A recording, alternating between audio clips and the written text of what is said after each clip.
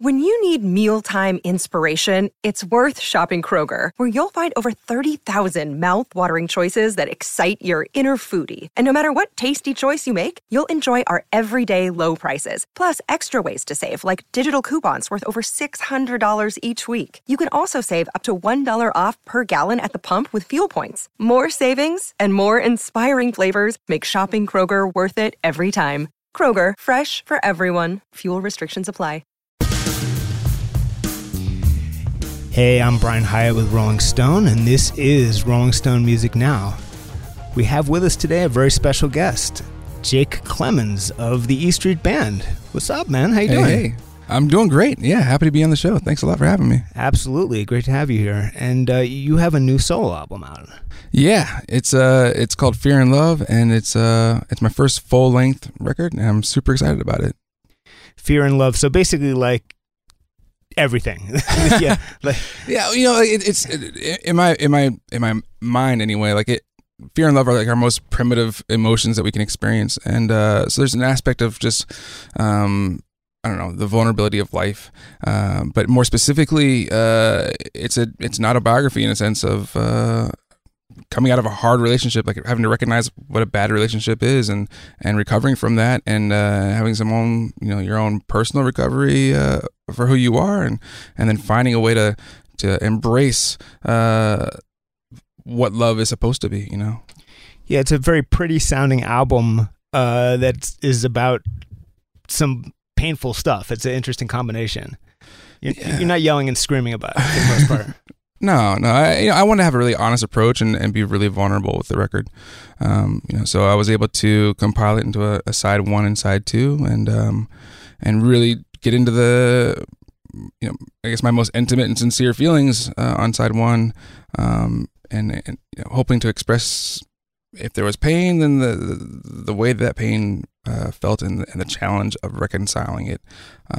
But straight into side two, which is breaking free of that and starting a new journey that was going to be open to exploring the beauties of what love has to offer for myself and for someone else.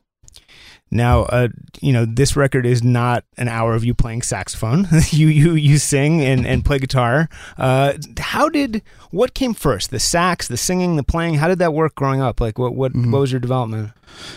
I often say that music was my first language. We grew up with it in the home very, very heavily. So it's just something that happened.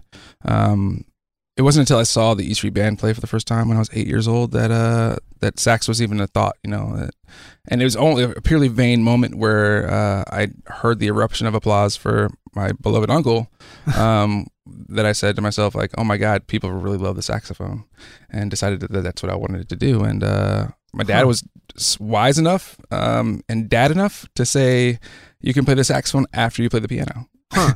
So that was my first instrument, and that's where I started, and everything else was born from that. It was a great beginning because it's a perfect introduction to what music is. So you see a saxophone on a stage in an arena. Where was this show? North Carolina. In North Carolina, yeah. Which is where you grew up. The right? Tunnel of Love tour. We lived there briefly. Okay. Yeah. And Tunnel of Love tour. So you see the the effect a saxophone can have in an E Street Band show in an arena. You're 8 years old? That's right. Yeah. And then you work and then you go back to the basics of music, work from piano, and work for years, and then end up on stage with the E Street Band playing the saxophone. That's got to be one of the craziest stories in all of music. Yeah, it's a strange story, and it's one that I never anticipated or desired necessarily. Yeah. I was very, very happy and content. Like just making my own discoveries, and piano, like I said, was a great foundation to understand the fundamentals of music. It led me into saxophone. I was eventually allowed to play, but having a wind instrument, at my fingertips, and a piano led into other things like guitar and drums and whatever else. So, this language that I grew up speaking as a young child, I was then able to be more articulate with different instruments. Going into songwriting was like a great tool, Yeah. So where did you grow up mostly? My dad was in the Marine Corps, so I was born in Beaufort, South Carolina, which is where Parris Island is, which is the Marine Corps boot camp on the East Coast. And we, after a short stint there, moved to Hawaii, and we were there for 2 tours, if you will, and then North Carolina, then Virginia, then California, then back to Virginia, then Utah, et cetera, et cetera. Wow. How did that affect you moving around like that? It was great, in terms of like helping me to make friends quickly and live in the moment and appreciate what I have in the moment, and then to be able to move away from the moment. That I guess became a simple thing as well. It's when you're living in one place for a short time, you make friends and it's great, but then it's time to go. So it was a great setup for tour life, I should say. That makes sense. Yeah, you ended up recreating that existence. But was your father musical at all? My dad was a band director for the Marine Corps band. Oh, okay. And very celebrated for that as well. It's funny because Clarence Clemons Day is something that was initiated a few years ago on his birthday, right? So it's Clarence Clemons Day is January 11th. It never hit me quite so hard until the last couple of years to realize that in Hawaii there's a day named after my father. Wow. That was 30 years ago, because of what he had given to the community as a band director. Really significant, but that's crazy, like as a living person to have that happen. Yeah. But basically, there's a lot of musical talent in your family. Like it's pretty widespread, I guess. Yeah, when they can finally pinpoint that in the genes, I would imagine that it's pretty thick in the blood there. When and how did you become aware of, assuming before that show, of your uncle's kind of fame and talent and place in the musical world? That took a long time, to be honest with you. Clarence was, he's my uncle, and that's just what I knew. Right. So, and the rest of the band, they were his family too. So then they were my family. So, it seemed normal to hear people that you knew on the radio. I figured that, as a kid, you don't really question those things. It's just what you know. Right. So it took a long time for that to kind of sink in, I guess, someone's dad is special because they're a cop. Yeah. Like when you're 10 years old, it's like, oh man, their dad is a police officer or a firefighter, it was the same kind of sense for me. It took a long time for me to really understand the depths and significance of what it meant, not just for a community of music lovers, but like for culture as a whole. So what were you up to for most of like your 20s? Oh man, all kinds of things. I toured for a bit. I did television for a bit. I did advertising for a bit. Even like music for advertising, or like you worked in advertising? I worked in advertising. I was a creative director of new business for an advertising firm. Huh. And then I got like my insurance license and did estate planning for a bit. And I've had a really strange. I don't know. I'm a very curious person. Yeah. And want to, I often want to see what I'm capable of, if you will. I don't know. There's a lot of things around that. Music's what's always been natural to me. I love being on tour, but it's also a thing that scared me because I watched, beyond the glorious things that it gave Clarence, I watched, and so, I was able to see some of the not so glorious things as well, the series of heartbreaks and struggle with, relationships, and like what it can do to an immediate family, a nucleus. And, that intimidated me.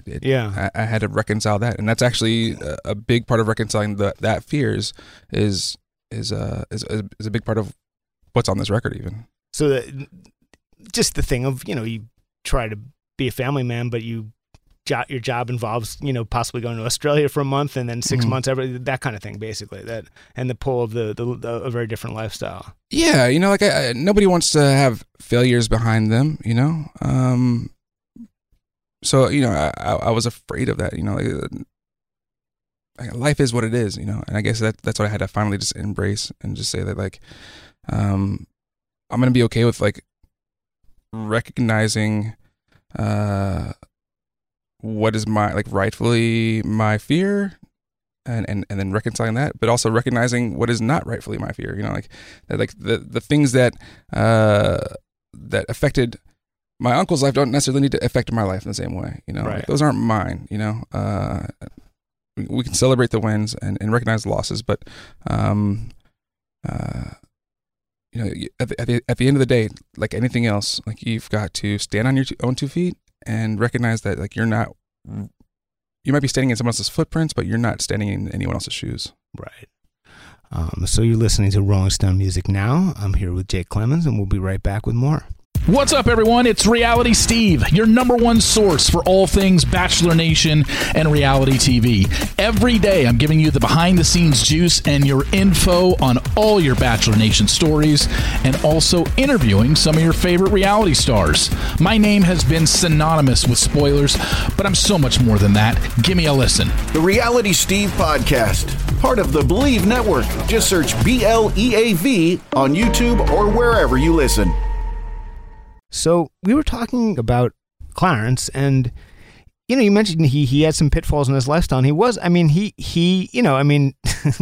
pretty famously, like, was a hard partier. He lived a big life. He had a lot of different women coming in his life, and that's I guess what you're talking about. Well, I don't want to dare be critical of him in his own essence. Yeah. I just knew that it's not something that I wanted for myself, and all that being said, he was a man with an enormous amount of love, like an ability to love, and this incredible nature to help other people understand that they were indeed understood. Like, his music even conveyed that, and it was an enormous gift. And there's a quote that my girlfriend's father actually introduced me to that says, like, your greatest strengths are it's like the adverse of your differences, of your faults. Right. So, like, you can't have it all, like, it's great. If you're the greatest, then you're also going to be the worst, Yeah. I mean, there's all people don't necessarily have, like, close relationships with their uncle. It's like some people, they're there. You see them when you see them. In your case, like, how close were you? What was your relationship like? How did it develop? Like, well, like, my dad was in the Marine Corps, and very strict Southern Baptist background, and I don't know. I think because of the nature of who I am as an individual, we had a lot of differences.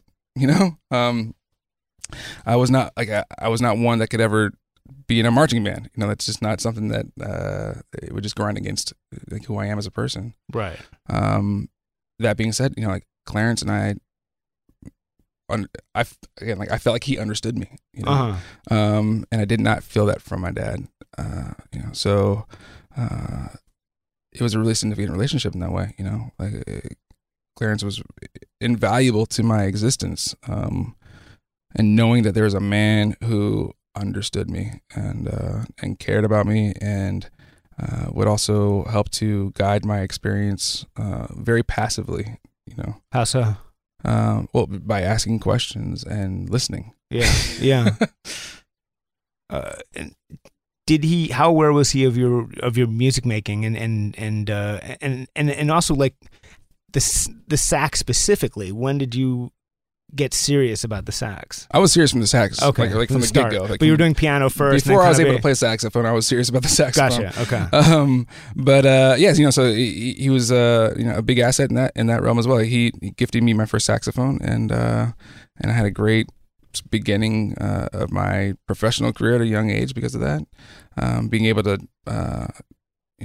spend a lot of time practicing because I had one at home, and as a songwriter, I was very shy and, like, nervous as a songwriter. So it took me a long time to let anyone, especially whose opinion I appreciated, like, be exposed to my songwriting. I think it was probably, 2005 maybe, the first time I let him hear a song that I'd written. And then the next time would have been like 2007, probably. You know, like it wasn't something that I put out there a lot. But his response to it all was incredibly encouraging. He was really kind in offering in his own interviews. You know, people are talking to him about being Clarence Clemons, and his response. I was in the room with him and he says, you know, you should actually be talking to my nephew. He's a great songwriter and he's putting together some great things. It was so humbling to hear my uncle say that. So were you out on the road with him sometimes as a kid? In my 20s, a lot. Yeah, a lot. Yeah, I was on the road with him a lot. So what would you like do all day? Like what was your kind of role? Just hanging out? Yeah, you know, like he would ask me to come on tour. Yeah. You know, like he maybe like wasn't feeling great, or we just appreciate each other's company. And I don't know, I loved. Still, I mean, like the love that I've had for him has been tremendous. So like to the point where like I don't know, I just wanted to help and be there and whatever he needed. You know, like I was happy to. I don't know, to be some sense of moral support, and you know, we had like a brotherhood beyond like a father-son relationship. Yeah, we understood each other, and it was a great gift. The songs you were first writing were they in roughly the style that you're writing in now, or how and what kind of who were your influences as a songwriter? Because of my upbringing with music. Growing up in a really strict household where I wasn't allowed to listen to rock and roll at an early age. Oh, it was that strict? Yeah. I was like, we didn't get there. Okay. Yeah, no, that was the devil's music. We were allowed to listen to gospel and marching band music, and John Philip Sousa, you know, like and classical music. You know, that's what we had in the house. So when I started listening to rock and roll, it wasn't a natural thing. I had to kind of acquire a taste for rock music, and then that spilled into a lot of other different genres. And I don't know. I've listened. If you look at my playlist, they cover the gambit, you know. And I would hope that they all influence my songwriting in some way. I don't tend to write in one genre. I release music as it fits, you know, an appropriate theme or whatever, but my writing can go from, I don't know, house music to bluegrass, you know? Yeah, there's there's at least one strongly country flavored song on the record. Yeah. What was that one called though? Sick, Broke, and Broken. Yeah, I really dug that one. It stood out. Yeah. So is that, I mean, do you listen to a lot of like hardcore country, or is it just more kind of osmosis? I would say it's osmosis. I mean, I'm constantly listening to different things. Yeah, that track actually, I considered putting a gospel choir on it. You know, there's a sense of my roots in that Southern gospel. Yeah, that was almost portrayed through that song. I decided not to, just to serve the record as best as I could. But. So the tour that I know you were on before you were like actually in the band was I think you were around for the Working on a Dream tour. That's right. In 2009. Yeah. And so was that the first time you had been out with him, or you'd been around before? I've been around before. Okay. Yeah. And I mean, there was, I think at the time, like Clarence, I think was definitely like struggling like a little bit, like was physically uncomfortable sometimes on stage, and I think fans kind of thought that maybe you were there as an understudy. Was there any truth to that? Yeah. Clarence called me before the Magic tour and told me he wasn't feeling well and wanted me to be around because of that. Now, that being said, I basically wouldn't receive that notion of it. You know, right. It was like, you're being ridiculous. Of course, you're going to be here forever.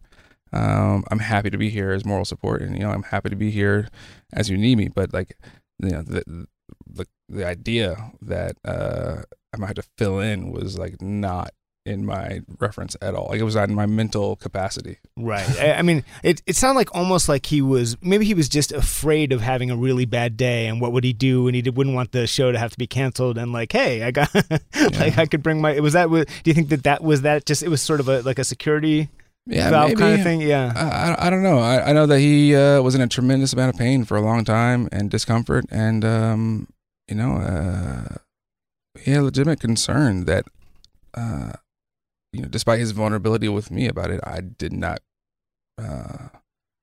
receive it as legitimate at the time. I knew he was hurting, but I didn't understand that like there's a possibility that we might lose him. Watching shows on that tour, like, I think he was sitting down for parts of the show. I mean, you could see and you could feel it. I think fans were like rooting for him that it was just, it was tough. Everything was an effort. What was it like? And and then it ended up being heroic every time that he came through, it was tough. And I can't imagine, what was it like for you to kind of witness that?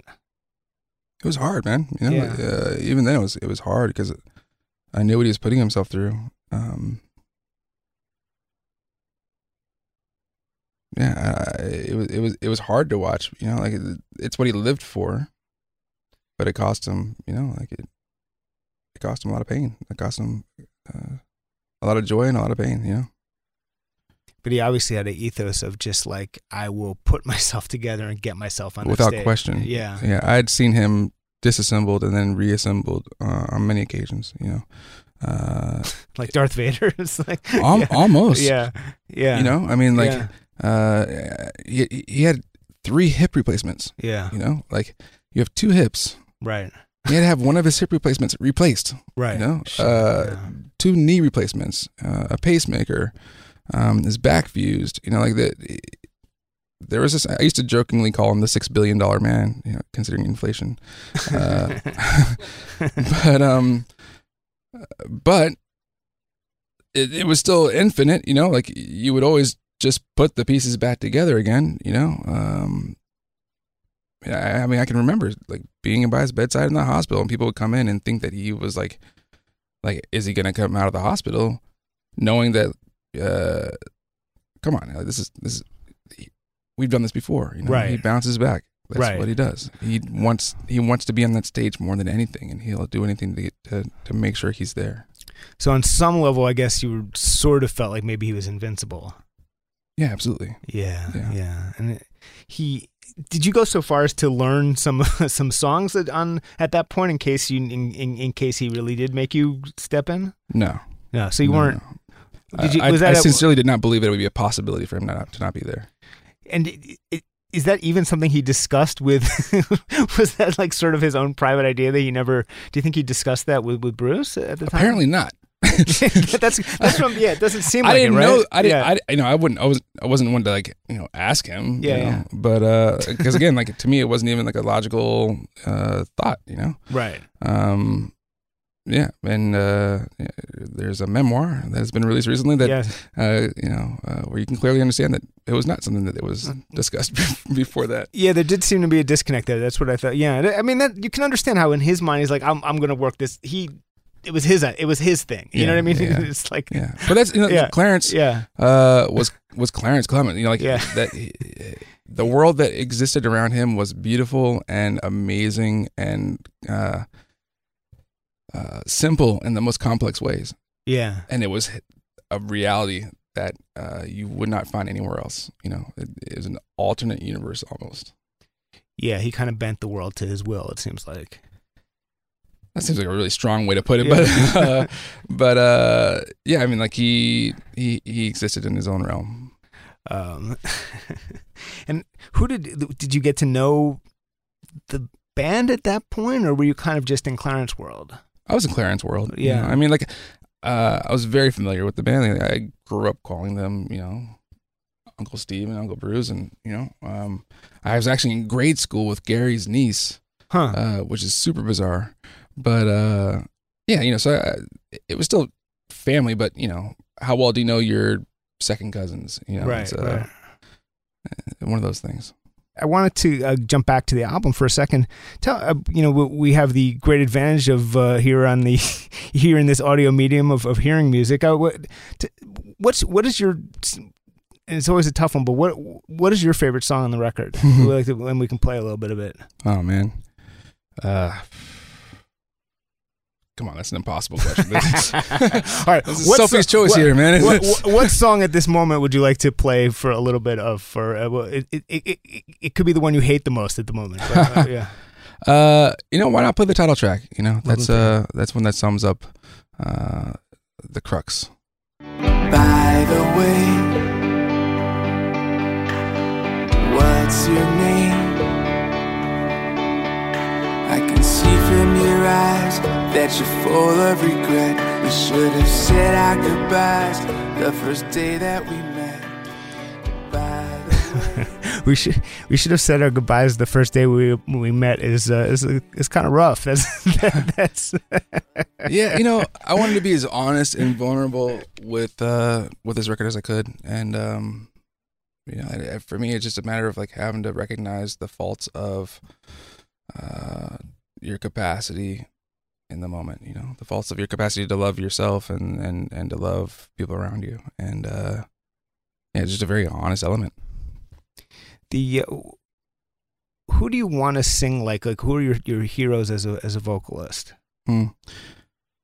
I asked myself that question for a long time, and I kind of stopped asking myself that altogether, because at the end of the day, like, the greatest vocalists are the ones that you hear and recognize immediately, right? Trying to find your voice for me was not like a natural instinctive thing. I was afraid to sing for a long time. And it wasn't until I was like 30 that I was as adventurous enough to like sing in front of people. Yeah. So I don't know. I mean, I think you're a very unaffected and direct vocalist, actually, which I think is and it's for obviously you're super old, but I was gonna say, but for a first album, there's a certain like assuredness, and maybe the fact that you're not 19 helps, but there is a certain assuredness and comfort and like sort of, like I said, lack of not, because there's a tendency for people on in their early work to try too hard, especially vocally, and you don't have that. It's interesting. Thank you. Yeah. Yeah, I mean, like I said, that this is my best attempt to just be me and to be vulnerable, and I absolutely know what you're saying in terms of people like trying and you can recognize their the people that they love to hear sing and the influence of that. At this point in my life, I was fortunate enough to be beyond that and just try to be honest. So were you like on tour when you were writing these songs? Yeah, I mean, I write all the time. Yeah. I mean, like, I'm gonna walk away from today and probably write something. What is it? What is the tip? If you were on the road, when and where would you be writing? It's spontaneous. Yeah. Like in a hotel room with do you download I set up a little band or like? I set up a little studio in the hotel, as I travel. But I also, I mean, there's been songs that I've written as I'm walking down the street and just put my phone to my face and sing into it. Right. Very common. Yes. Yeah. It's a cool experience because, like, from that you have to go back and learn the song. Right. You have to, like, learn how to play that. The playing, being immersed in the Springsteen world, how does that? It must both inevitably influence your songwriting and also kind of pose something that you don't want to try to live up to or think about too much, because you're talking about like one of the great songwriters of the century, 2 centuries maybe, and you're doing your thing. You don't want to kind of being like, I have to live up to Jungle Land in my first record. So how do you kind of balance all that in your head? Well, I guess in that context, I thank God for the fact that Greetings from Asbury Park did not receive critical acclaim off the bat, and The Wild and Innocent, like, it took a while for those to be embraced by the greater masses, and that takes a lot of pressure off of young songwriters, I think, but also, I mean, like, there's certainly a sense of I don't know, the osmosis, that happens, where you're learning and growing as an artist. Having just toured the River record, playing the record every night in its entirety, I think is really helped me to understand an even different level of what a story is and becomes. I had finished my record before that tour started, But it helped me to listen to my record differently, and I think it'll probably affect the way that I approach the next record. Yeah, makes sense. Have you played this record for Bruce? No, I very shyly handed it, or maybe even left it on the table. Because it's like slipped it under the door. I wanted to have it, but at the same time, I don't. I'm happy to hear if he loves it, but I don't need to hear that necessarily either. But you didn't make it for him. Yes. Exactly. Yeah. And I think living under the fear of whether or not people are going to embrace it is going to affect your ability to create. And so maybe he'll listen to it, maybe he won't. But it is what it is, How long has he had it now? No, I'm just kidding. That's a good point, actually. He has not told me that he loves it. Check your phone. Maybe the email's in there. But it doesn't feel like a debut. It feels like you're a little deeper in. And again, I think it's because you're an experienced musician, maybe. Well, I released an EP a few years ago that was intended to be a full length, and that was an experience in itself. This is a very different sound and experience from that. But I think just the process of being around other songwriters and being a musician that's facilitating a certain role and being able to observe, I would hope has greatly affected and influenced what I was able to bring to the table with this record. I want to pick up the narrative we were on. The last show of Work on Dream Tour was in Buffalo, and I happened to be there. I actually, I think I interviewed Bruce there that night for our end of decade issue. And it was a great show. It was also I guess there was one other show, but it was the last kind of tour show with Clemons. So I mean, did you feel anything that night? Did any memories? Were you any sense that any foreboding, anything, or no. Just another show? I mean, if you're an E Street fan, then the question of will this be the last tour has probably been there since 1999. Yeah, yeah. Since that Blood Brothers reunion tour happened, will this happen again? It's probably been a question for a long time. So that sense has probably always been looming. But it's so fun. I can't do the mental leap to think of you as, but yes, you were that too. You were a fan among many other things. You were, a friend and relative to the band, but also a fan. Yeah. So that again makes this whole narrative all the more crazy, I guess. So then, I mean, to leap ahead, and how many people have asked you about the account in Bruce's memoir so far? Everyone, yeah. So do you want to add? The moment I read that, I knew I was never getting away from that one. It's gonna live forever. Did he warn you in advance about the? I got a note the day he sent me the book, saying, "Hey, there's a funny story in there. I think you'll enjoy it." Honestly, I don't know if he intended it to be received the way that it has been, just given the context of the conversation that we had. I think that.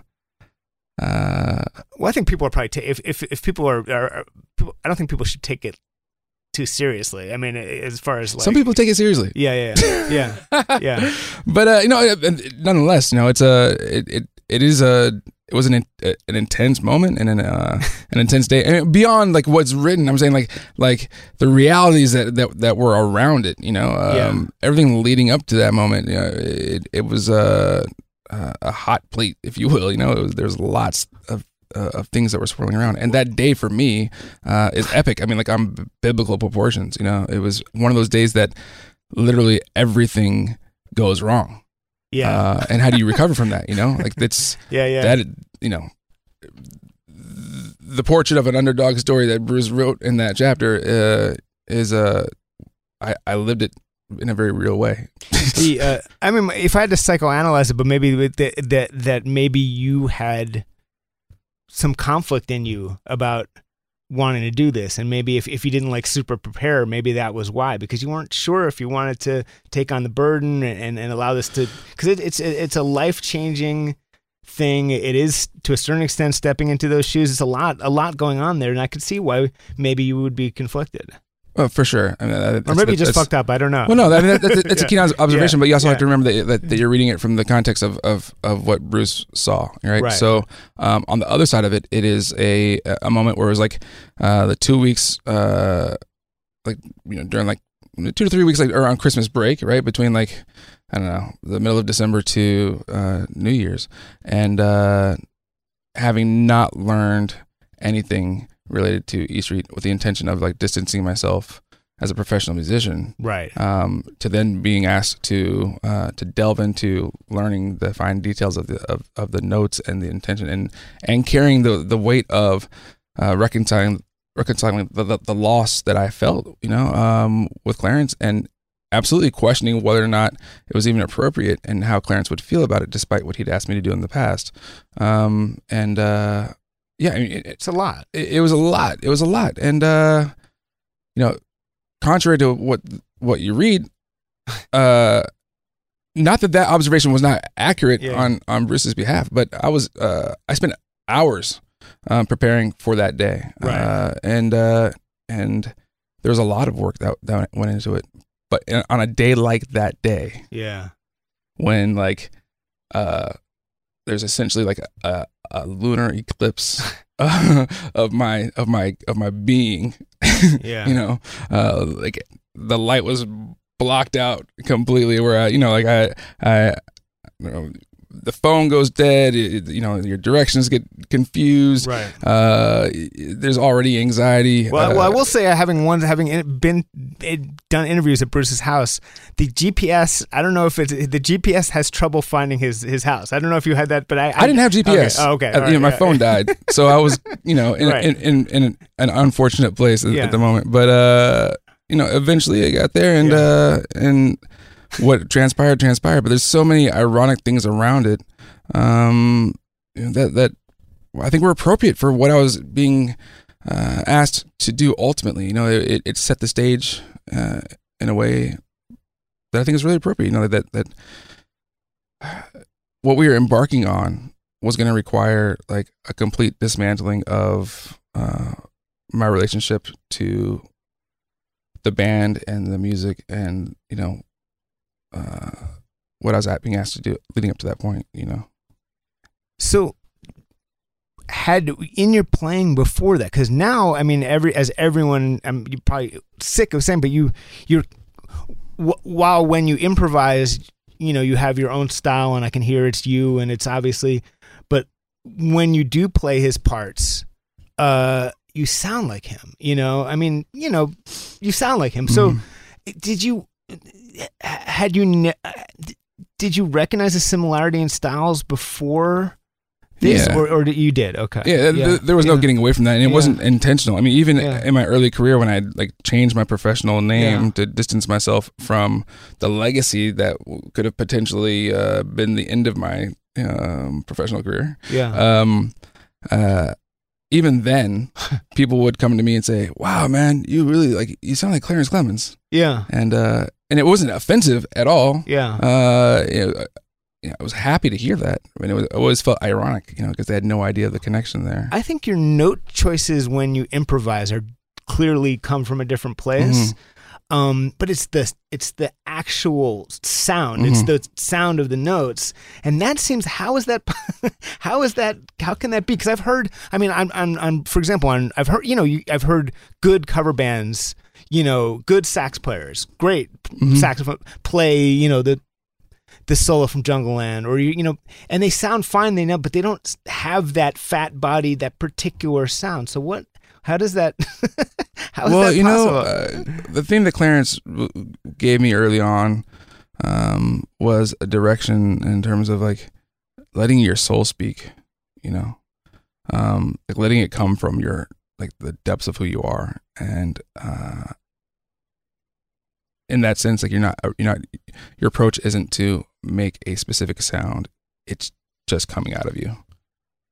So that is what it is. So there's something ineffable about it. There's something that you can't really explain it. Then it's just. Yeah, I mean, like you cut your gut open and see what comes out. You know, that's what you got. Yeah, one of the Marsalis brothers wrote that great essay about Clarence and about how it's about the power of musical intention and how it's you know, because I think a lot of like jazz guys kind of like might have looked down on him and not really understood the power of what he did. Yeah, but it's a whole different thing as Marsalis wrote. It's just like it's about force and intention and it's like your lips will hurt by the end of the evening. Like if you try to do it, it's about feeling more than it is about hearing. Yeah. I mean, I assume you can play if you know you could play a bunch of like jazz notes and stuff if you wanted to, but you're sticking in the vein of Clarence and the E Street Band to the largest extent possible when you're up there. Well, for me, I spent a lot of time researching like the intention behind the notes. Like when I say researching, I mean like listening to every single inflection that Clarence was putting in there so that I could understand what he wanted to say. Because I didn't want that to be lost. I wanted to be able to convey I was hoping to be able to convey this the same message, you know, and define that voice. So, yeah, I mean, I hope that's what's in there. So you recorded the album in like a whole bunch of studios. Why is that?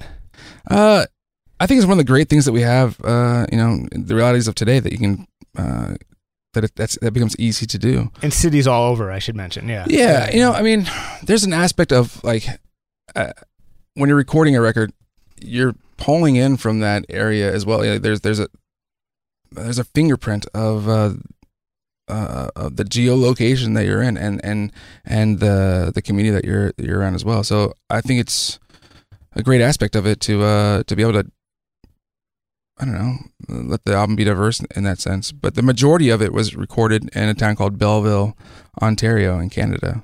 Why there? Well, for one, I love the idea of like going somewhere to record. And there's a theater there. It's called the Empire Theater, and we tracked it on stage there. It was purely for recording purposes. It wasn't a live experience, but it's got a great sound in the room, and the stage, it just has a great sound to it. So it turned out to be the perfect place to track the majority of the record. That's it's interesting because you're also probably most comfortable on a stage. I bet that probably. Yeah, but it wasn't really set up to be. We weren't set up on stage as though we were performing a show, you know. But yeah, I mean, there's a dark room, a large dark room. You know, it's not something that's typically you're going to find for recording purposes. But yeah, it was very appropriate. I want to take you back to somewhere around is like the Apollo Theater show. There's like a poster in the lobby here that we see every time we're up here, and that was your first show with the E Street Band. And there was that moment, I think it was Badlands, when you stepped.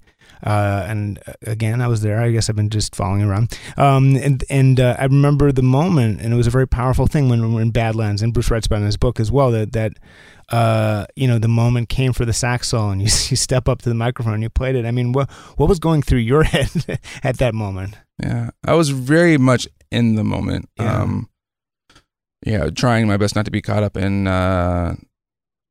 emotionally, which was virtually impossible, I guess, to be honest. But, I don't know. I just wanted to represent Clarence as best as I could, and I was just very aware of that. So I was fortunate enough to run into a small disaster in the moment where it's the first time people were going to be hearing my saxophone independently in this enormously important solo, and I went and gave myself a little test on the horn to make sure that it was working, and it did not work. It was not working, so I had to do an emergency switch, literally like seconds leading up to that saxophone solo.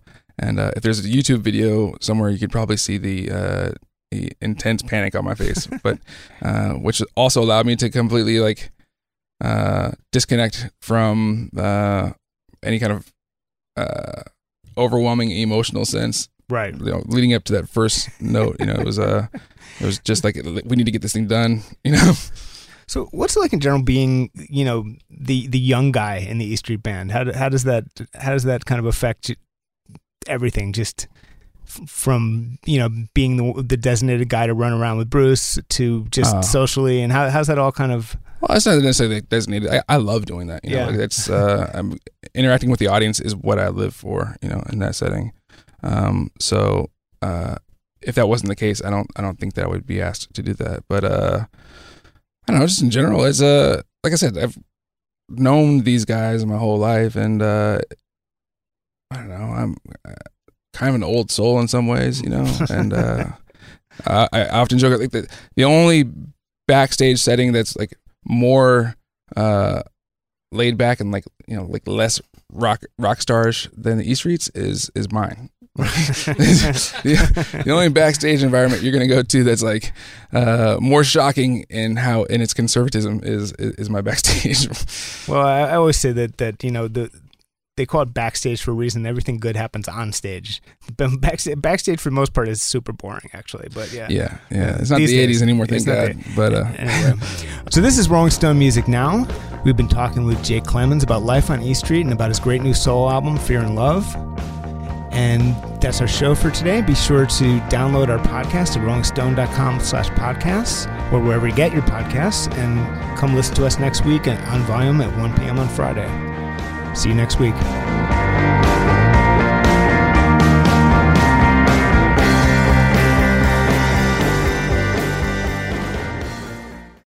Welcome to Talkville, the ultimate Smallville rewatch podcast. Guest star Sarah Carter as Alicia Baker, although I didn't really work with her a lot. But Tom did, and they had some real big smoochy scenes. Yeah. Can we talk about that? Could there be any more sex? What was a 3-page makeout scene that just kept going? Good Lord. We get it. They have chemistry. Jump in now or catch up on any of the past seasons of Talkville on YouTube or wherever you listen.